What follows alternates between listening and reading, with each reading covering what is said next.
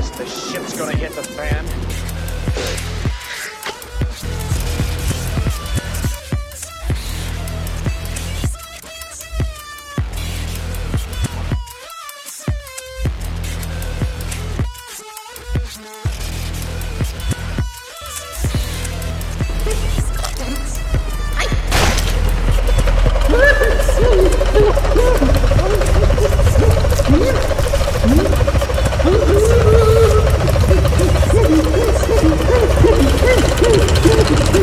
Welcome to SAASholes. We are revenue ops with an edge. With decades of making interesting decisions, Jamie, Jason, and Pete are dedicated to helping aspiring sales leaders accelerate revenues with our no BS approach to sales leadership strategies and tactics.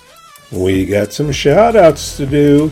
Rashida Jamil got a new gig as lead technical recruiter at Parallel Systems. Priyanka Matu, 4 years at Rainstream Web. Becky Crate, 2 years at Sweet Analytics. Old curmudgeon himself, Joel Cheeseman, is part of this tag salad with 3 years at Rectex. Reed Daly's got a new gig, client relationship executive at Cone Resnick LLP. Laura Braun, promoted to senior manager at Datadog. Old school Ron Heyman, man, how you doing? 2 years Amazon Web Services. Dre Fay, 3 years at DF Marketing Solutions. Hey, old school Wendell Brenner, 3 years at Zepp Inc. Craig Patterson, 6 years at Defense Construction Canada. Amy Fitch got a new gig, product manager at Postrionic Amphenol. Hey, Ratty Tamanmi, 1 year at Cartelligent. Brahms Vaughn got a new gig as bankruptcy paralegal at Warren and Migaliccio. Hey, old school Bill Leonard, 1 year at Mental Health Technologies, MHT. Congrats, man. You guys are in biz. Love it. Dominic Pasta, 2 years at Yext. Milo Primo, 8 years at Advanced Search. Andrew O'Donnell got a new gig as Director of Services Support at EV Box. And of course, we have some happy birthdays. Zachary Mitchell, Mia Martikinen, Brian Horowitz, Matt Gaines, and Tanya Nolan. Another spin around the globe. Our show is supported by listeners and viewers just like you. We'd like to thank Demand Farm, Winalytics, and Aaron J. for their continued support. DemandFarm.com. Unlock key account growth with Demand Farm's large deal, key account, and relationship intelligence products.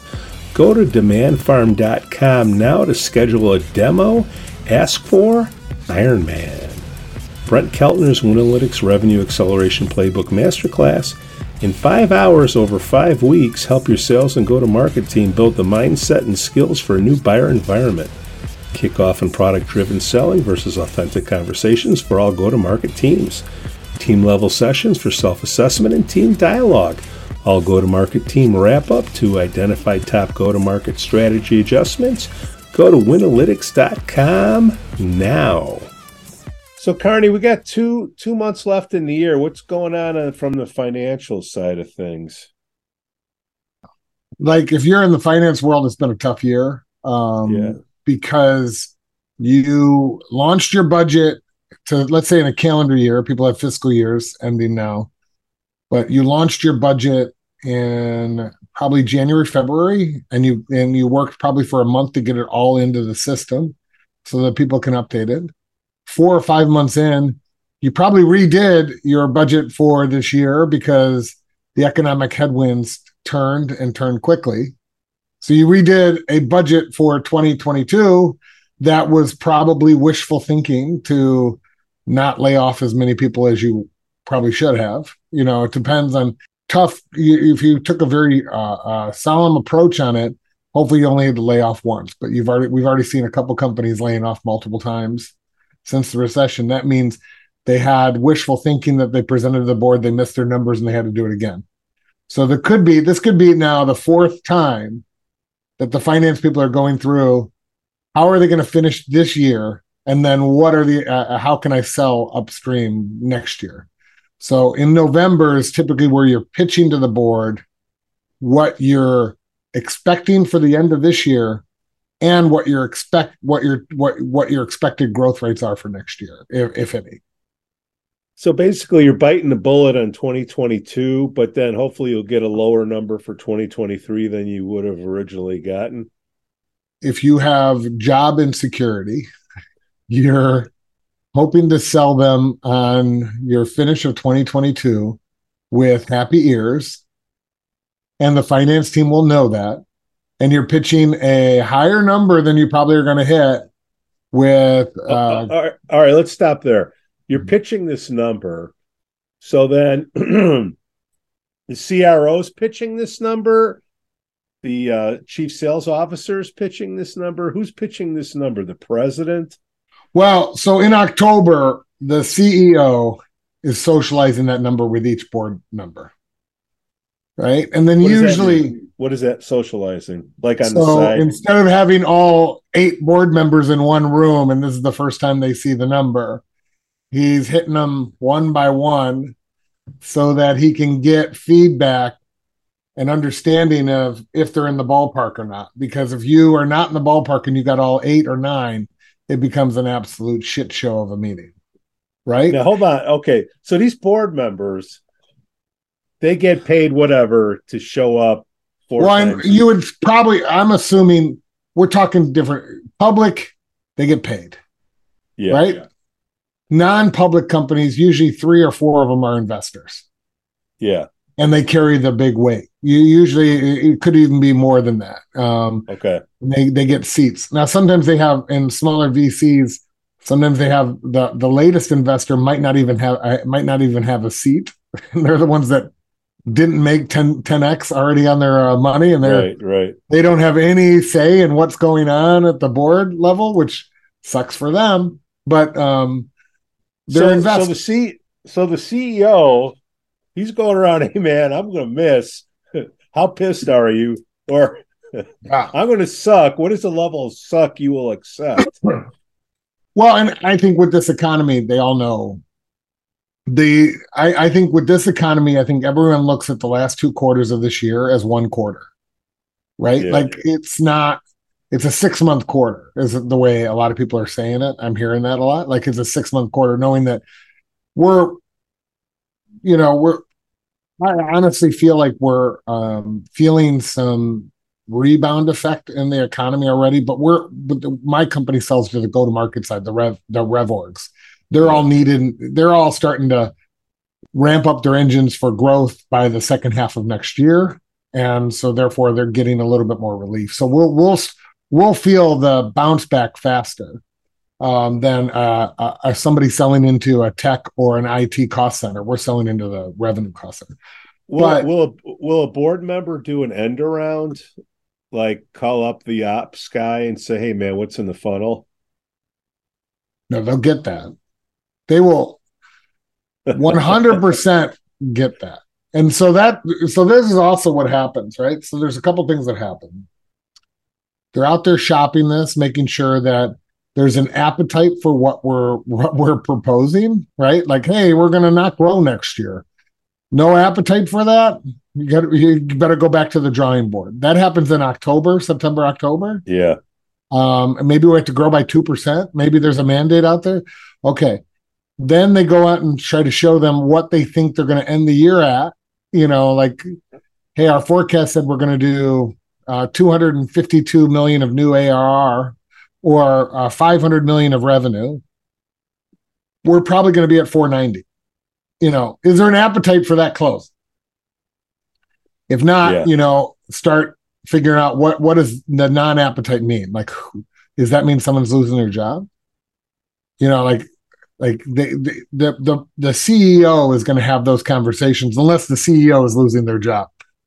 So the CEO might then be like, okay, the CRO is going to come in here and pitch this number. In the interim, I'm going to be back channeling and finding a new CRO.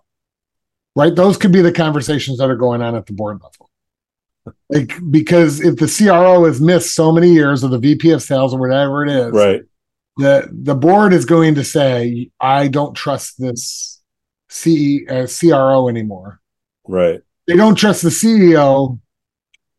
it's probably a short conversation. Like, okay, if that's what you think you're going to do, they're back channeling and finding a new CEO, right? Yeah, So yeah. that conversation occurs.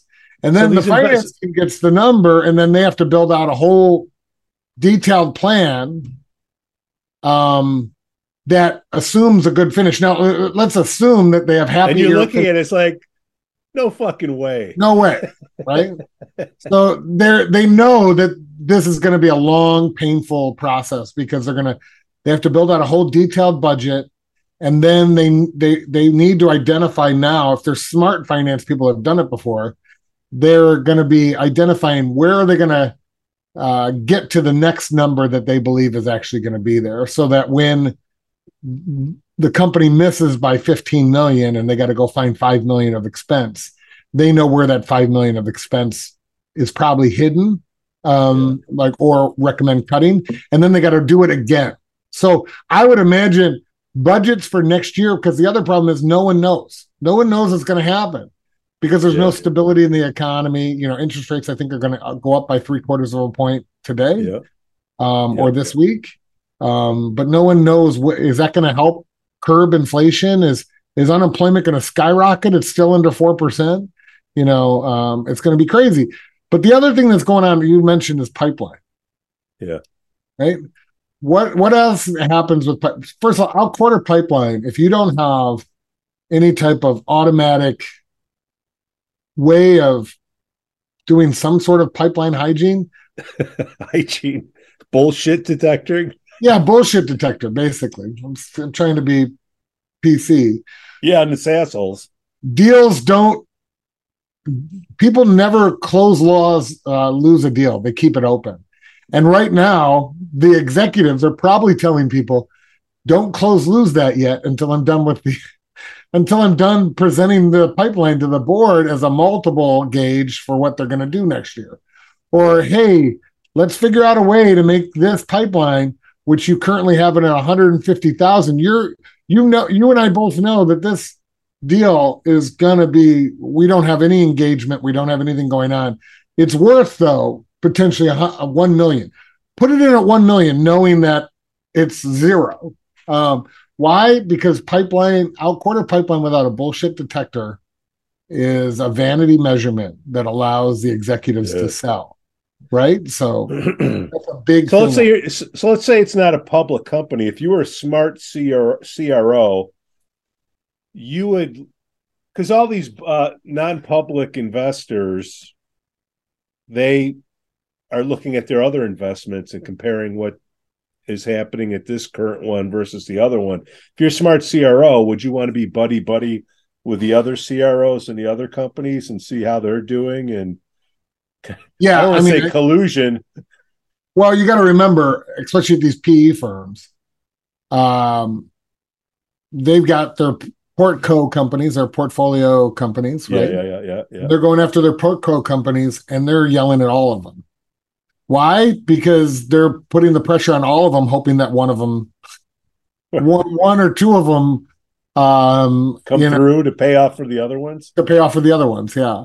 So, and they're actually, I would say, PE companies are going to be, this is their time to shine, because a lot of the successful big PE firms have their own way of capitalizing acquisitions, right? They can get their own money to do that through their own finance institutions. And so they're going to be out there hungry to buy companies now, because it's on the low end, with a 3-year investment process of hoping that, hey, if I buy it for 10 times revenue, we won't get to the 50 times revenue in the SaaS, but we'll probably get back up to 30 to 40 times revenue in 3 years. If I just grab this and fuel it so it stays alive for 2 to 3 years, I can sell it for 30 times revenue and make a huge profit. But do you think that's a strategy? You think that's what happens behind the scenes? All these CROs from the portfolio companies, they kind of get together and say, man, I'm going to my meeting. I'm going with 2%. What are you doing? What are you doing? What are you doing? The smart CROs, yes. I mean, there are meetings, the Portco meetings, they have portfolio company meetings where they will sit there and say, let's get let's get everyone together from our portfolio company and have them talking about how they can help each other out, Right. basically buy each other's services, right? Yeah. So they get to know each other. There was like, I know at the company I was at before, they were mentoring we had a similar investor in the company I was at before with the company I was at 2 times before. I'm not going to say the name. Yeah. And our company that I was at was mentoring my previous company on how to like run the business. So there's things of that nature, but everyone's doing bad.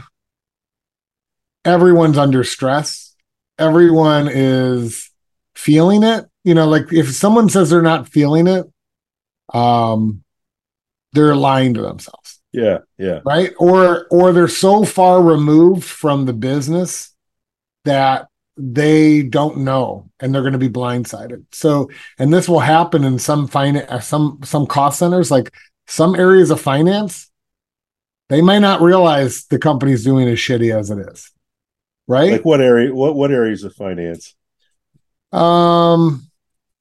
Like pure accountants, like the ones that are just doing debits and they're doing the debits and credits, and they're like, oh, okay, hey, the expenses are down. Hey, we're not expensing as much. That's a good thing. Not knowing that they're not even looking at the revenue and the cash that's bleeding out the door. You know what I mean? Yeah.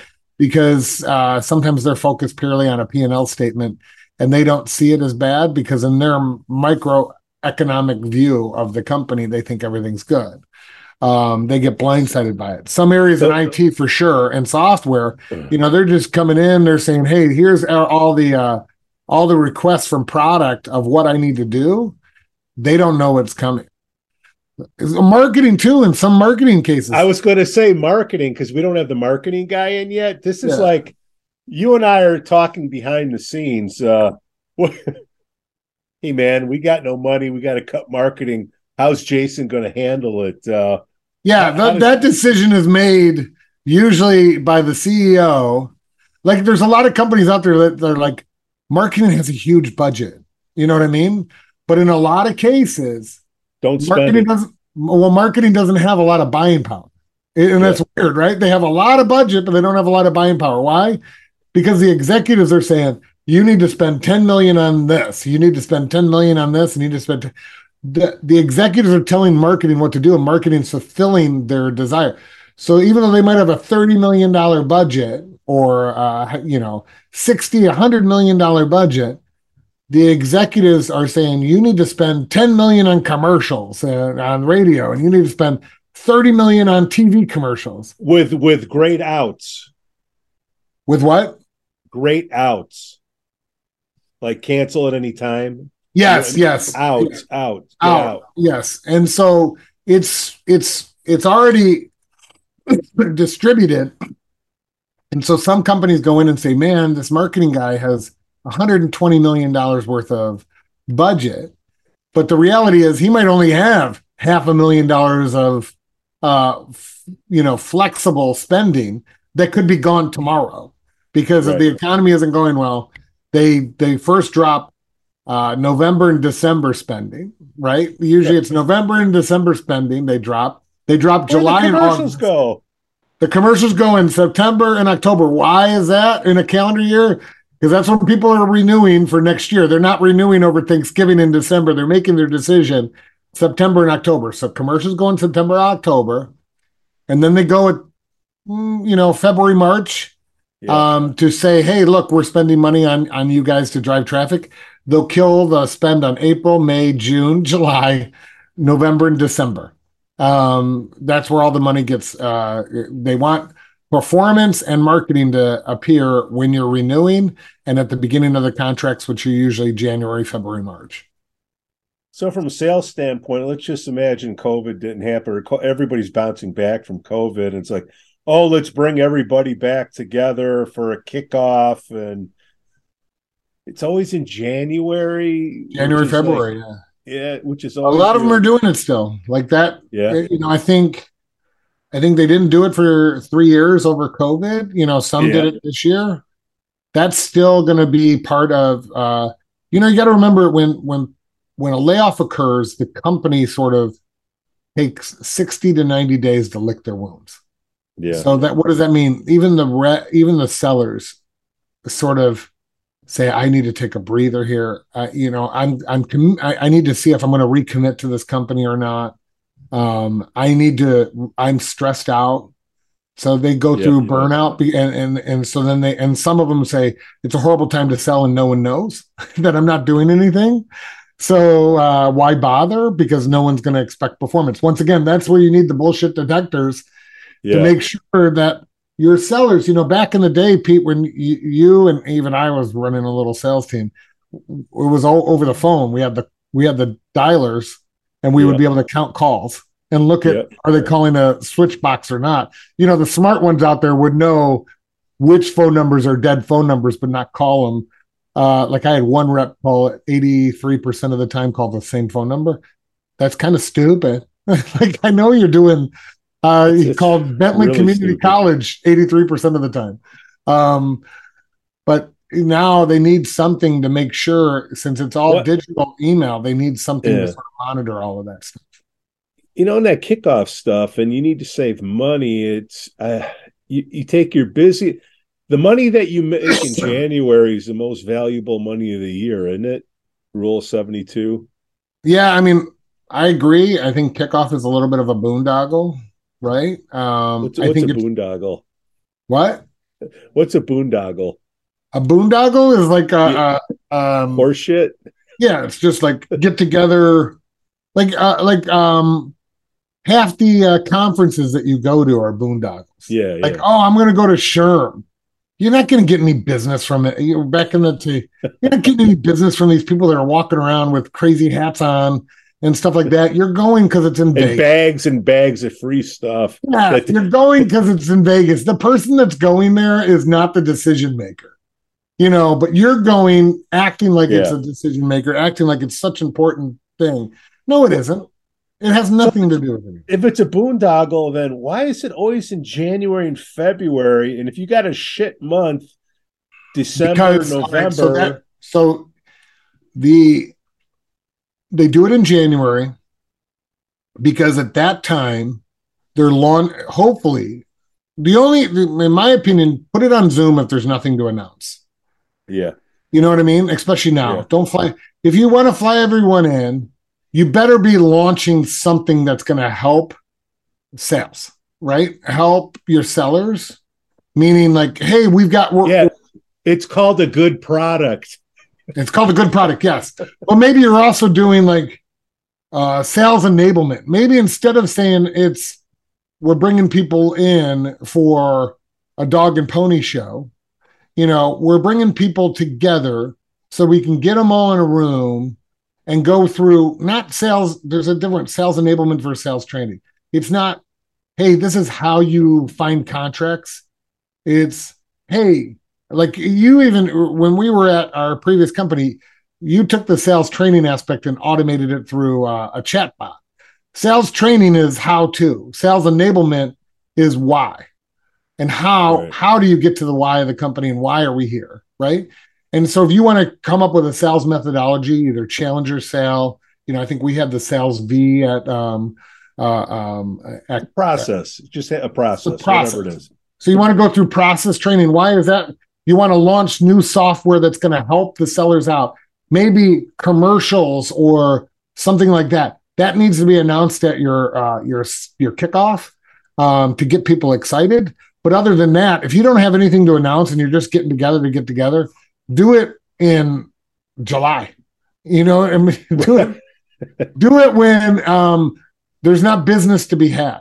Now, the one thing is, I would say this is every company out there, January is not a great time to meet with clients because it's customary that everyone has an annual kickoff in January timeframe. So you're not meeting with clients anyways. Because why are they doing it? But that's the problem. That's the reason why everyone does it now in January, I think, is because everyone's doing it in January. Fresh budget. You're trying to get commission plans out there to be launched right after sales kickoff. So you don't have commission plans and full on capacity quota, all that stuff figured out until probably mid-January. Oh, please. Like second quarter. Some of these companies. Yes. And I know we've worked for those companies, but most companies are launching their quotas and they're getting delivered to the reps as they come back from kickoff. All right. Here's Ferrara. We're going to have to you be the guy that tells him he lost his budget, okay? Okay, well, like when? Right when here he comes. Yeah, Jason Ferrara, Chief Marketing Officer. We thank you for joining the board meeting here. You know that $150 pleasure to be invited. You know that $150 million we said that you could spend this year. Yep. Jamie Carney has some information. Yeah, I'm an investor here. You just lost $120 million. You got $30 million left. Go figure it out. Interesting. It sounds like 2008 all over again. I've been there. I wish it was that good. So 2008 sounds fun. At least we knew what the problem was. So Ferrara, when they give you a budget, you look at it as like, yeah, right. How much do I really get to spend? How does that go down? I would like it to go down where they say, what would you like your budget to be? How it usually goes down is, here's what you get. And then you have to fit everything in. So I spend a lot of time with, here's what I want. And then I get a number and then I have to like fit the two together, which is not a super fun process. Yeah. Because here we are, but it works. 2 months left in the year, and it's like, oh man, it's a shit show. Ferrara, those commercials, we let you have them in September, right? We let you have them in October, but no mas. Is that how it goes? Yeah, now you got to get up. So here's a question for you, Jason.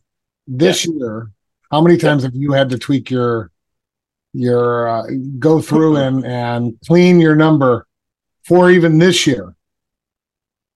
2 times? Oh no, probably like 4 times. Okay, so some of that's because of me. So some of that's like, where do I want to reinvest some places, but I can't go get more money, so I have to figure out where to get it from what I've got. But it's probably been 4 times. It's probably been at least twice that our CFO has come to me and said, okay, sharpen this up, figure out this. Do you really need this? I noticed this didn't get spent yet. So is it happening? Or if not, boy, I could really use that back. Yeah. So that's what he was asking me before you got on finance's role this year. I'm like, this is one of the worst years to be in finance if you're in finance, because you've done it twice by the CFO. Yeah. The finance team has probably done, just for this year, detailed overall reconfigurations of the numbers across the board. They've probably done more. They probably have a hidden one of, the CRO is saying we're going to do this. Right. CFO and the finance team goes, they're not going to do that. They're going to do this. We believe it's going to be much less. They're going to be very conservative and say, well, let's do worst case scenario planning. Well, I think that's an important thing for, like, when I first joined SAASholes, back a couple of years ago, and when we would talk a lot about, if you're young in your career, what's something that you need to know that you might not know. I think that's really important for people to know, which is the finance team has multiple plans. Yeah. And when you get a number, you have to understand what that number is and be smart enough to know that there are multiple numbers. So what you're getting is a little bit different than the number that maybe your boss has, your boss's boss has, the CEO has. Because Jamie, that's totally true. There's constant modeling going on. And I don't think that people, until you know that, you don't know that. right? You just kind of go along doing your job. Yeah. And it's really important to know. It's they're not only modeling this year, but in a lot of cases, unless you're a public company, a lot of cases, if you're a private company, you're constantly tweaking a 3 to 5 year investment model, because a lot of the investors want either new investments every 3 years, or they want to divest and change their investment every 3 years. So the finance team is trying to guess what this year is going to end, and then what the growth rates are for the next 2 to 3 years.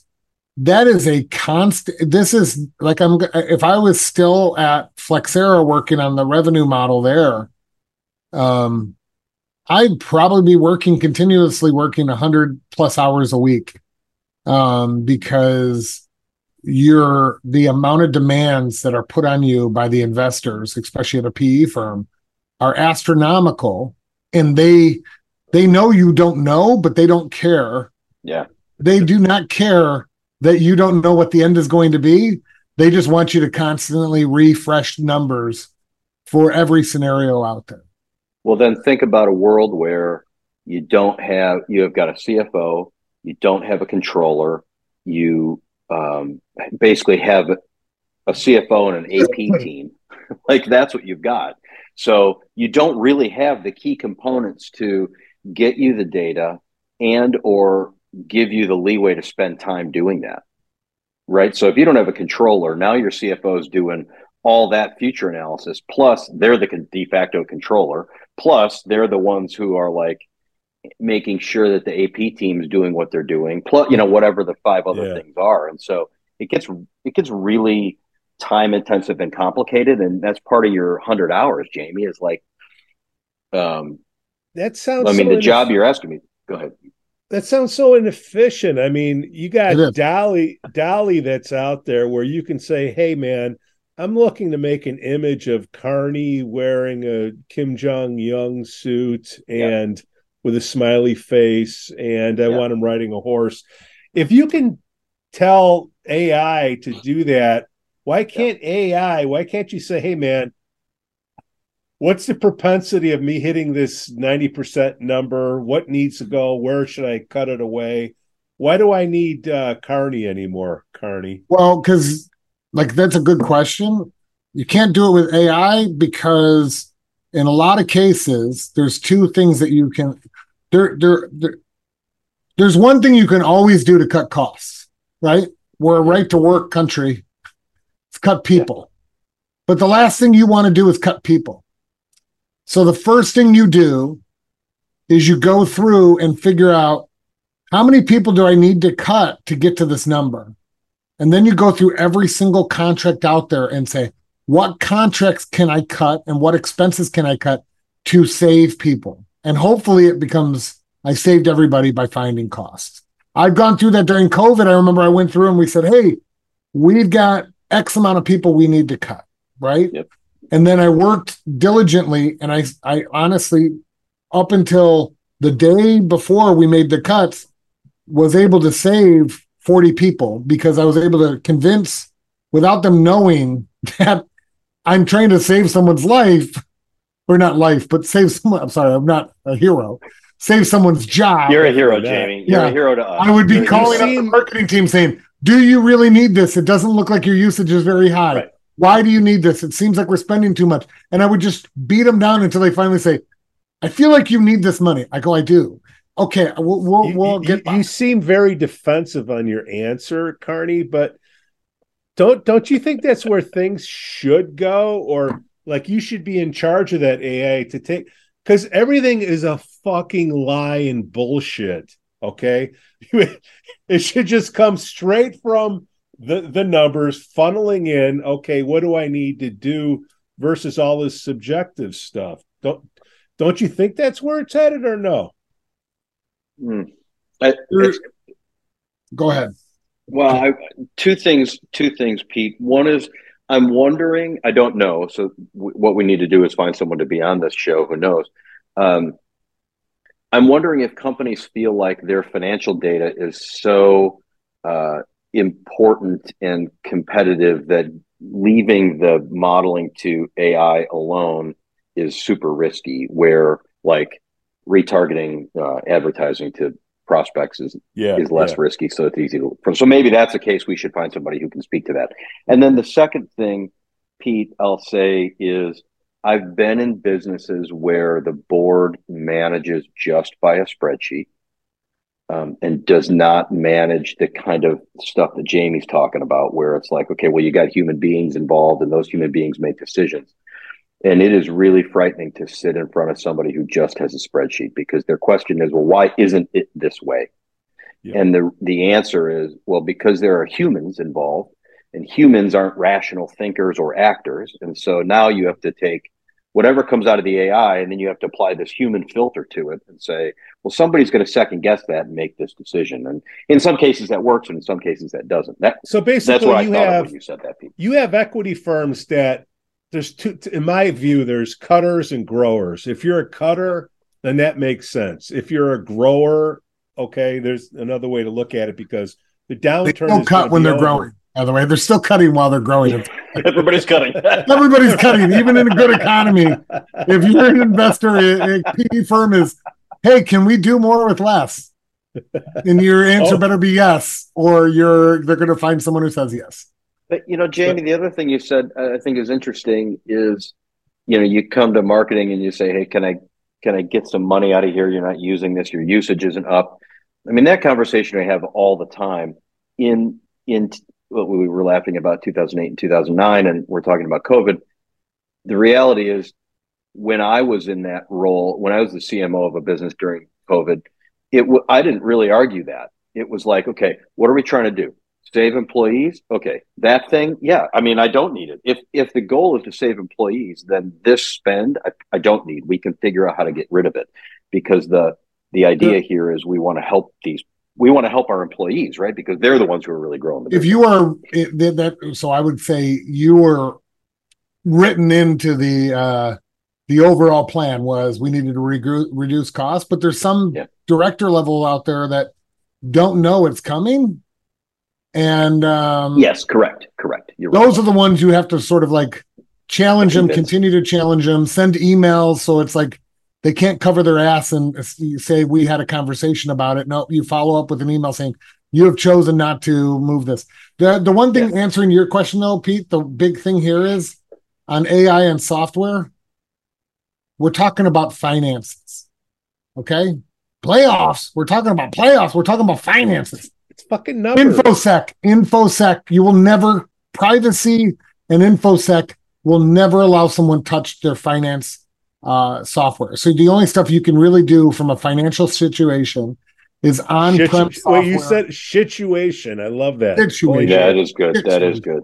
But the situation is on-prem software is the only thing that will probably be allowed in most of these institutions, because no one wants any of that financial data to leave its environment, and they need to protect that financial data. So therefore, that's why humans are in there. And the other thing is, it's not until you are living in it, it's much more complex than you think. All right, we got the marketing guy here. The last man standing in marketing is Google, is it not? Yeah, I guess. No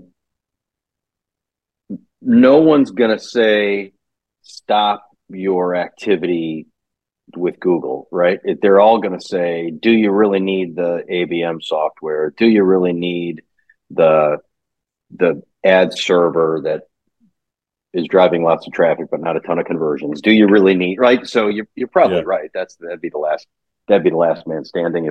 If the shit hits the fan, that's probably the last place you cut. Yeah. And then the keywords, are they, the numbers going down or up? It's a shit time. So does that mean you pay more for the keywords? It depends on the keywords. I get it, but yeah, it depends on the competition too. Like, what's happening with your competition. So we've got a competitor right now that looks to be cutting a lot of people. So we've tried to what are they doing in Google? Where are they making moves there? Because if they're cutting expenses, perhaps there's an echo we can hear in Google. So it really is like, well, what do you want your cost per whatever metric that is? So if it's cost per opportunity, for example, or cost per sales qualified lead, then you just have to watch that very closely. And what are you willing to pay? There's a range. So you're willing to go up a little bit more. Right now I'm willing to go up a little bit more because I've got to feed a sales team that's like, holy shit, it's November. I mean, in our business too, where everybody's gearing up for Black Friday, not a lot of people are buying in November, right? So you're like, who do I sell to? So that there's a little bit of range there that you can work with. What are the key KPIs out there? Is it all, hush hush, or like what's the most important number? Closed won opportunities. Like nothing's more important than that. So there is one thing more important than that: cash. Well, yeah, right. Well, true. Cash and then closed won opportunities. Exactly. And receivables. Those are the three. Yeah. But the marketing guy, you're looking at it like, if you got to cut shit, you're like, all right, well, I'm going to keep Google. I might rejigger the words, but what are the numbers we're looking at to defend a budget? Yeah, I mean, I look at pretty much. I start looking at just demand generation only, and the demand generation funnel. So everything from like just gross number of leads that are coming in to that conversion all the way through the funnel to opportunities, and trying to keep that within what a best practice range is. And so, like, part of my comp is how many marketing qualified leads are becoming opportunities. Like, it's a very tactical thing, but it really can tell you what's going to happen, whatever, 4 or 5 weeks from now in our business, 6 weeks from now. And I look at that. I mean, I look at the funnel and we try to look at what's happening there. I'm sure there are other ways to do that, but that's really what, I stopped measuring PR. Those effing salespeople better be putting in the right numbers in the Salesforce. 100%. 100%. And that's why, that's why I'm there with every weekly sales meeting. And that's why we talk about what's going right and what's not going right. When you find a lead that was driven by a webinar, what happened to that? Right? When we get a lead that was driven by a Google ad, what happened to that? I mean, I was just doing that this morning, right? Yeah. What these conversions, did any of them close? And then I go back to the sales team and say, tell me the story behind this thing.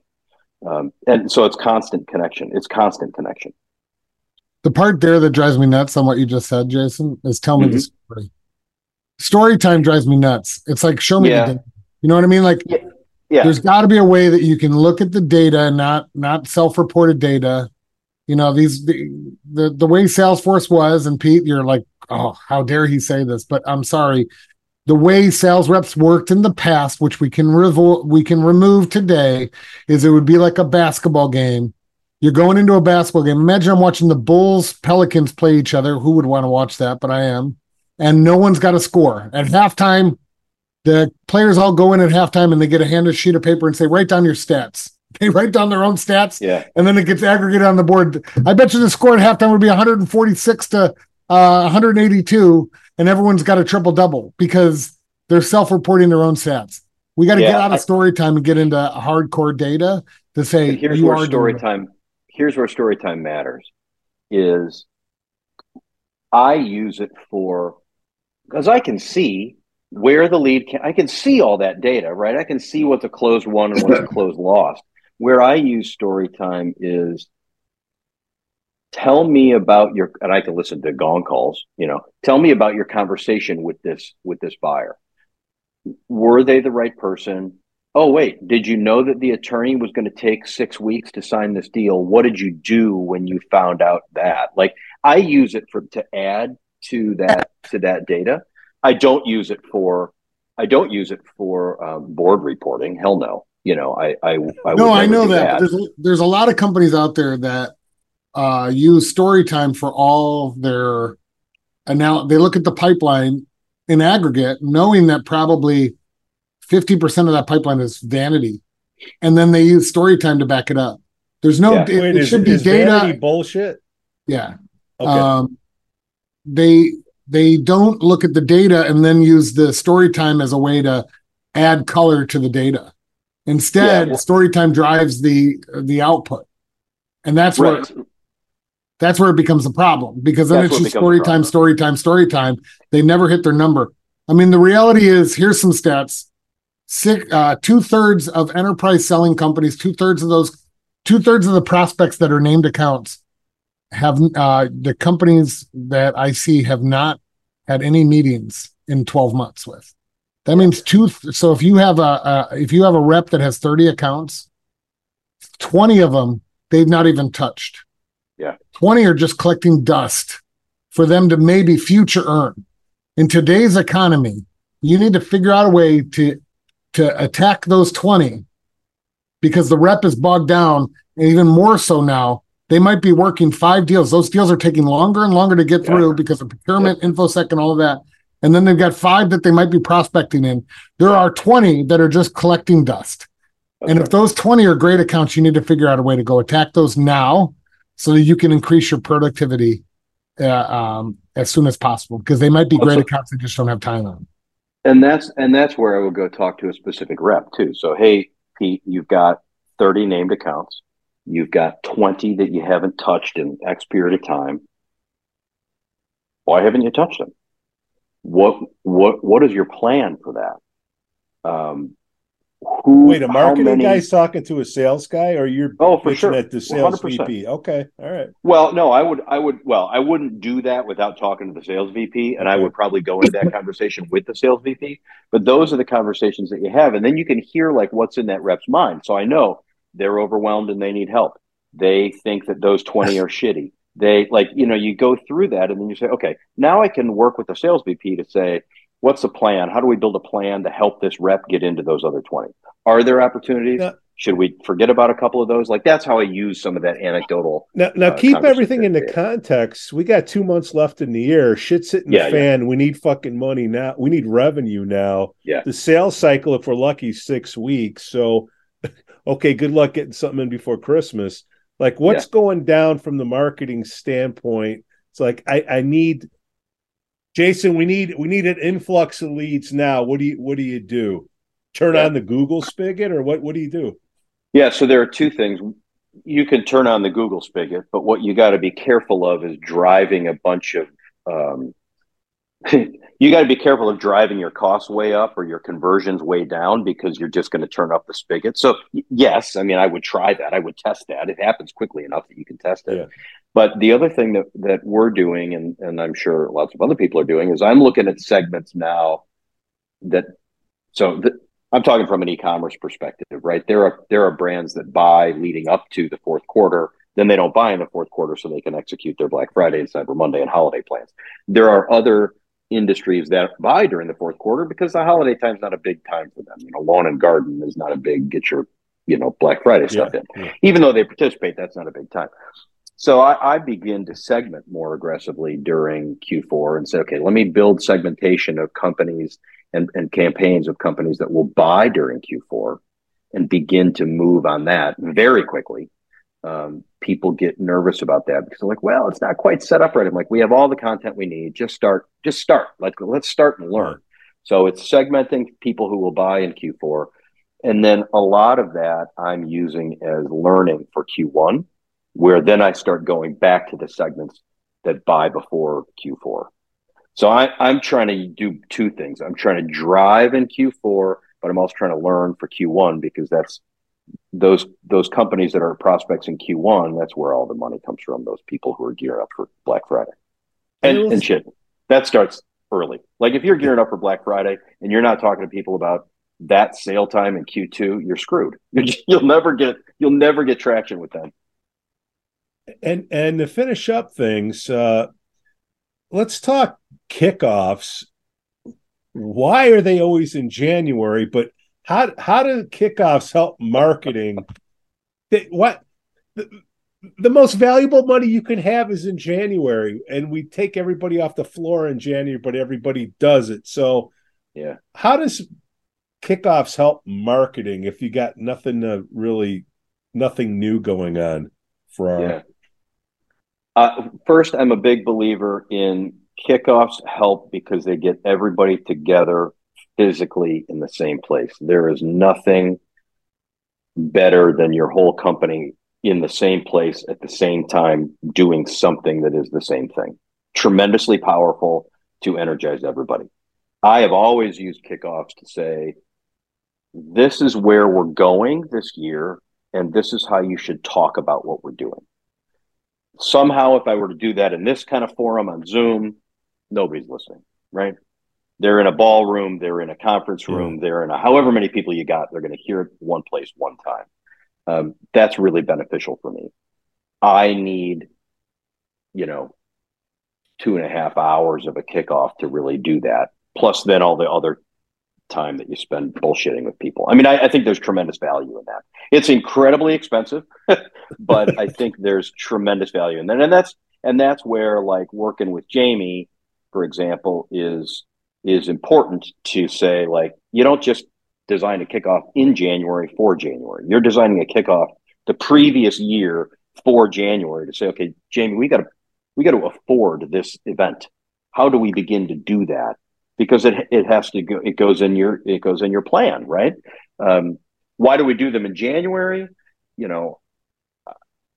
I think that the baby new year, new you. Exactly. To all that. It sounds like it's a retention tool. It's a recruiting. HR should be loving it, right? At Outmatch, we did it 2 times a year. So we did a January meeting, but we also did a mid-year meeting. And the mid-year meeting, I kind of thought was better in terms of people felt a little freer because success had happened mid-year, and now they're looking for the second half of the year. Whereas in January, everybody's pretty tight. Like to your point, Pete, I should be on the phones. I'm sitting in this room. So the mid-year kickoff I thought was really enjoyable, a little looser, better team building. And it gives you some control to move the needle for the rest of the year. Yeah, you can look back and say, here's where we've been, here's where we have to go. Now your content is a little bit more driven by what's left. So let's go get that. Either way is good. I think it's tremendously valuable to have everybody in the same place. I would prefer it be mid-year personally, because I think then you're getting together and a lot of the reps are going to know if they're hitting plan or struggling, you know what I mean? Like to hit plan. And they're going in with a different mindset rather than what's the line you always say, the Latin line you always say at the beginning of every month, Pete? Rasa. Marketing. Tabla rasa. Oh, tabla rasa. You say that. You say that every day. Yeah, but tabla rasa. Tabla rasa occurs at the beginning of the year for annual quotas, but I think mid-year, some people can be like raise their hand and say, I'm doing everything you're asking me and it's not working. What am I doing wrong? And you can almost have like SWAT teams of, hey, let's bring that group over here. Here's a team that's going to crush it. Let's make sure they continue to crush it and they continue to produce and come up with better strategies rather than the beginning of the year where it's a little bit of rah-rah and expensive. I think mid-year you take people off, take them to a baseball game, do something like that. That's more. It's almost like if boards are too squeamish of doing quarterly numbers, even though they have to report to Wall Street quarterly, maybe you have a 6-month number and say, all right, we missed the first half. Okay, we're resetting. Of course, the reps will try to game it to make more money in the second half, whatever, as long as you hit your number. But maybe it makes sense for that. I don't know. I think with private companies, some of it depends on sales cycle. But go ahead, Jamie. Yeah, I think private companies right now, they looked at this second half of the year as a 6-month quarter. Like I don't think people are gauging what's going to happen by how they ended in either September or October, depending on your quarter end. I think they're gauging how you're going to finish the year, knowing that a lot of deals the last 2 quarters have been the precipice of this recession. I don't care if you say we're not in it, we're in it. Knowing that the next couple quarters, depending on who you're selling to, if you're selling to the go-to-market space, these next couple quarters, you're going to start seeing growth again. If you're selling to cost centers, it's probably still another 6 months of recession. Well, So and shit. Pete, that's Go ahead. you asked what numbers and focus, and right now, I mean, I this morning just spent an hour and a half talking about 2023, right? So the other thing I'm doing is like, yes, we're running stuff and we're trying to help reps turn prospects into deals in November and December, but it is like, what's our plan for 2023 and how what's working right now and how do we grow that, and then what's the next thing that we're going to really build for the coming year. And that, I mean, that's the rest of my week is spent doing that, really. And then to close up, what about do we let people go on vacation? What about the finance team? They don't get vacation. I'm honest, like Ever. even if they take days off, they're working. Ever. I know, guys. The finance team, especially in this economy, is your hardest working area in the company, and they're the most stressed out and overworked, and they don't have time to take vacation because it's not like something's going to do their job when they're out. So when they're out, it just means it won't happen. The other thing that's protected is mark this day. Mark this day. I will tell you. Jamie says no. It will never happen. You can offshore it, maybe some of the stuff you're going to offshore. AI. It's going to be a little computer box with glasses, Jamie. Like this. Yeah, robots. Totally. You got to remember, there's less accountants than there were a decade ago because they turned it into a 5-year degree. Yeah. So when I was graduating with an accounting degree, it was 4 years. Now it's a 5-year degree. Granted, some people might want to stay in college for 5 years, not accountants. I did. I would have loved to stay in for 5 years. So there's less accountants. Just bullshit detectors. Like, that shouldn't go there. There's accountants and there's finance. A lot of the finance team are made up of accountants that actually have a more strategic thinking. And then there's accountants that are looking debits and credits. They're the police. The finance team are the more like strategic, advanced accountants that understand what Jason is saying. What does that mean from an accounting perspective 2-3 years out? And I'm sure I just pissed off all my finance friends out there. And I was saying, hey, we're all replaceable. Relax. Yeah. And worst case scenario, start a podcast. Yeah. Right. Exactly. But, I think the thing is that with the AI angle of this and in all seriousness, what gets replaced in the future is the mechanics of building that budget and building the models and things like that. What doesn't get replaced in the future is the stuff that Jamie's talking about, which is, I have this strategic vision for a business. Let me plug in my strategic vision and model it out into the piece of software. So like the quote unquote AI or the robots will do all the heavy lifting and data analysis and modeling, but there's still going to be somebody like Jamie to look at that and say, okay, well, the vision is this. We got to get this out of here. How do we get it out of here in the best way? This piece of software, this model will help us build that. But I think that the payment and all that stuff will get. You got to remember also, you could be selling your software and say, guys, I can show you without a shadow of a doubt that over 3 years, this is going to save you $2 million. The company could say, that's great. I totally agree with everything you just said. And normally I would buy that, but one, I don't want to release the cash. That's coming from the finance people. I don't want to do the cash investment now, getting $2 million 3 years from now. That does me no good. Or they could say, what you sent me is great. For this amount of money, I can save myself $2 million over 3 years, but I can do something else for $10 million savings.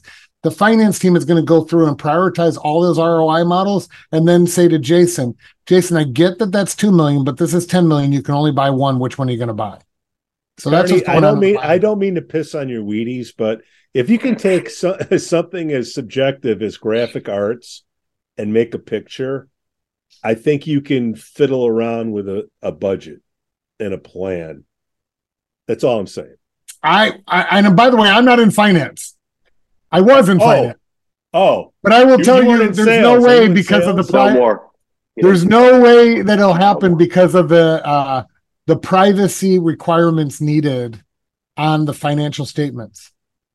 If there's any data leakage of a financial statement out there, the SEC goes after public companies when somebody gets insider trading information. Same thing's going to happen with private companies. They don't want any of their numbers to be out there.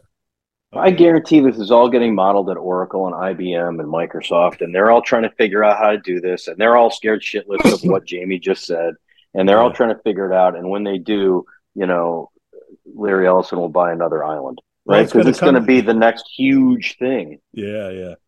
Well, it all comes down to politics and legislation, which a week from today, we have the elections. Are the finance guys modeling any of that stuff in? It's already done. Depends on, no one can trust the media right now. So is it a red wave or not? I mean, I think they would model it. I know in my previous life, we would have predictions from the PE firms on what the new governmental policies will be. And then you would model any of that. If that impacted you, you would model that out. If they said it was 80% predicted that this was going to happen, they want you to model that out. But let's be honest, government policies are a lagging indicator of the economy. When they do something today, it doesn't impact the economy for 2 years. I think it was called the Black-Scholes method, where you look at the futures on the options market to kind of get an idea of what the future looks like. Sort of like, Vegas, but for the stock markets. Yeah. Is the SPY going to go up, down? What do the futures markets look at? Yeah. So we'll see. Gentlemen, great show. Yeah, good stuff, Pete. Not bad. Good stuff, Jamie. Not bad. I think we can use some of this stuff.